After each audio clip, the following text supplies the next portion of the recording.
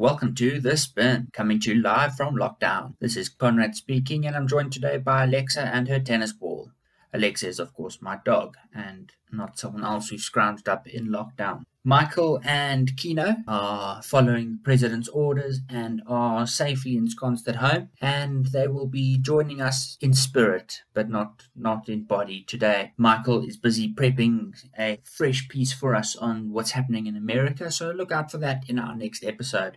Today, we're going to be covering Covid-19 because that's hip and happening, and it seems like everyone's doing it, so we thought we might as well. Then we've got the Moody's downgrade for you. We've got the repo rate change. We've got the oil war, what that means, how it might be related to the petrol price decrease. And finally, we've got a bit of an add-on to the oil war with Russia's gold buying spree coming to an end. So let's get started. Since we last spoke to you, coronavirus has taken over the world with over 2 billion people currently in lockdown. As at the time of recording, there are 886,000 cases with 44,200 deaths. South Africa has 1,353 cases and only 5 deaths so far. I say only 5, it's 5 tragic deaths, but it's still a small amount compared to the worldwide amount. Overall, South Africans seem to be taking it quite well, with several challenges being issued via Facebook, via Instagram, and to keep people busy and entertained whilst they are stuck at home. My personal favorite one is the fitness challenge. Not so much that I myself am doing any of the fitness things. It's just more that it's funny watching people try and do these things at home. I recently watched a video where a keen cyclist got so frustrated that he was unable to cycle, he took his bike, lay on his back, and then turned his bike upside down and tried to cycle like that. Needless to say, it didn't go very well for him. Let's have a look now at the Solidarity Fund. What is that, and what can it do for South Africa?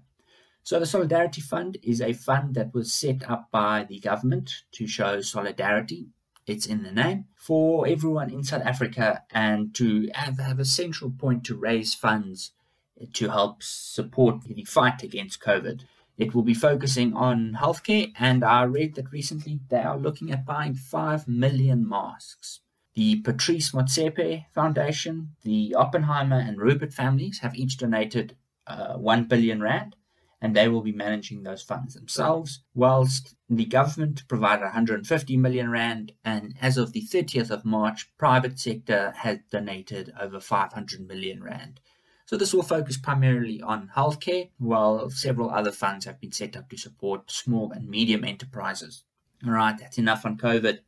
Let's have a look at the Moody's downgrade. So Moody's recently downgraded South Africa to sub-investment grade, or junk status as it is commonly known. But what does this downgrade actually mean?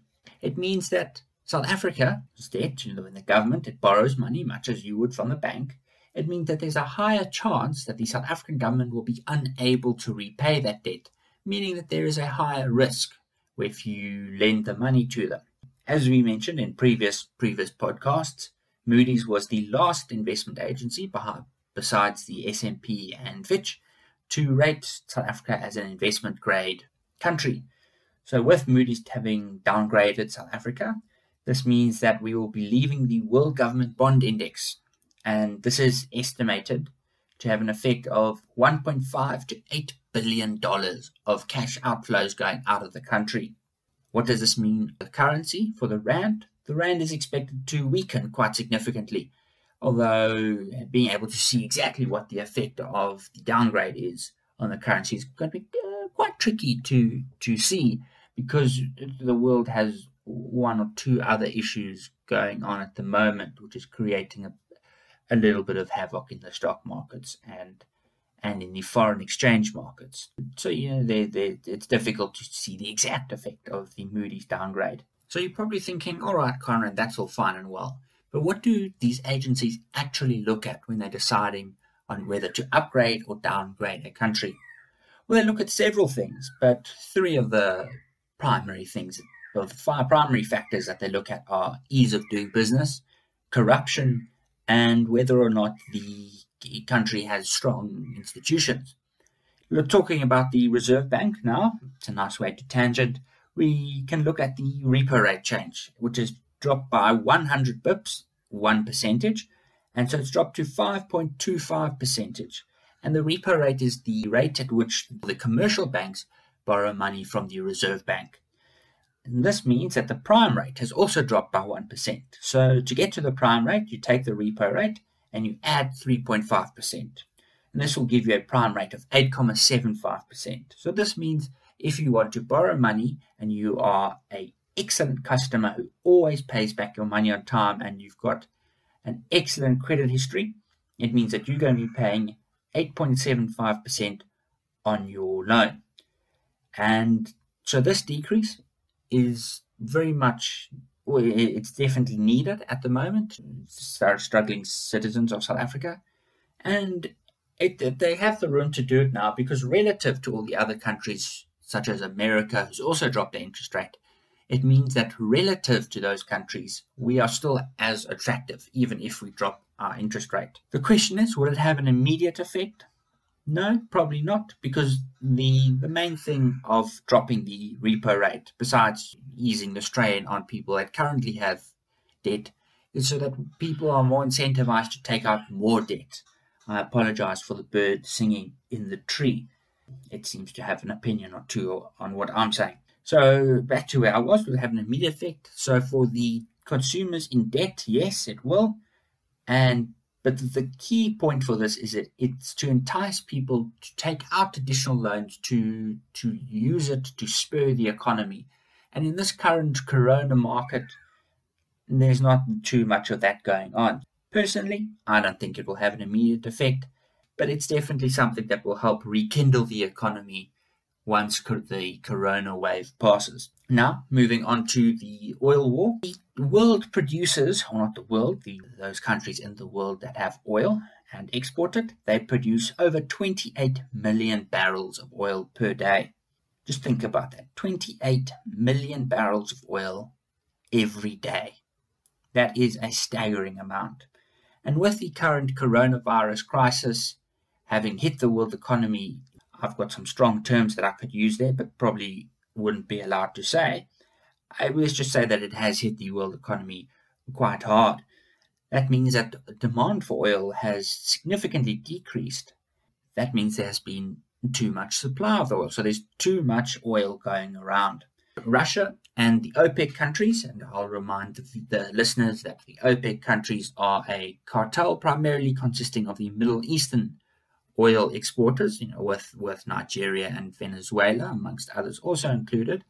The OPEC countries and Russia couldn't agree on a supply reduction so as to help support the price, because the less supply there is, that means that each barrel of oil becomes more valuable because there's now less of it being produced. And so Russia said, no, thank you, and they left the negotiating table and started a price war. And the current price of Brent crude, that's the oil, or one of the types of oil, the main one, is at $23 per barrel, which is the lowest price in 17 years. Wow. This maybe has something to do with why the petrol price has dropped by 2 Rand a litre. With the price of oil having decreased so much, it's more than halved since its peak a few years ago. It's an additional help to the consumer, the people of South Africa, but it's not particularly helpful for the rest of the lockdown, because I don't know about you, but I don't see many people going and driving around too much. But we mustn't count our chicks before they hatch. Maybe the price stays down long afterwards, and you know what? Petrol is seen as an essential service. So if you're keen to grab yourself some cheap petrol, now's the time. Although I'm not suggesting you leave lockdown. Don't quote me on that or use me as an excuse. Iraq has decided that they are also looking at joining the oil war with upping their production by 200,000 barrels a day. And thank you, Iraq, for your contribution of less than 1% of the world supply. But, they want to take part in the fun. One of the main candidates, Russia, has said that they can sustain current prices for 6 to 10 years. And that's quite scary, but I must say, as someone who drives up and down from Cape Town to Joburg quite often, I'm excited at the continued decrease in petrol prices, my bank account will be will be quite happy at Russia's saying that for 6 to 10 years I don't have to sweat too much at the petrol station. The reason Russia can hold these prices for so long is that they sell their oil in dollars and they pay in their local currency called the ruble. And the ruble has become weaker, much like the rand, compared to the dollar, meaning that they get more local money per barrel of oil that they sell, but their costs stay the same. So in essence, as the ruble weakens, they make more profit. Russia has also stopped buying gold. That was a very smooth tangent there. Russia has also stopped buying gold with their stockpile valued at over $120 billion. This is having doubled in the last 5 years. But why is Russia stopping their gold purchases? Well, I think $120 billion is a fair amount of gold to have stashed under the bed. With the gold price currently at close to a record high, there's definitely an argument saying that they don't need any more. It's a good security for them to have the gold in reserve. But also now might be a good time for them to start selling that gold and get that, as Kino would say, that good money. Everyone needs that good money at this point. So, what have we covered today? We've had a look at COVID-19, as we have had in the previous 4 episodes. It just doesn't seem to want to go away.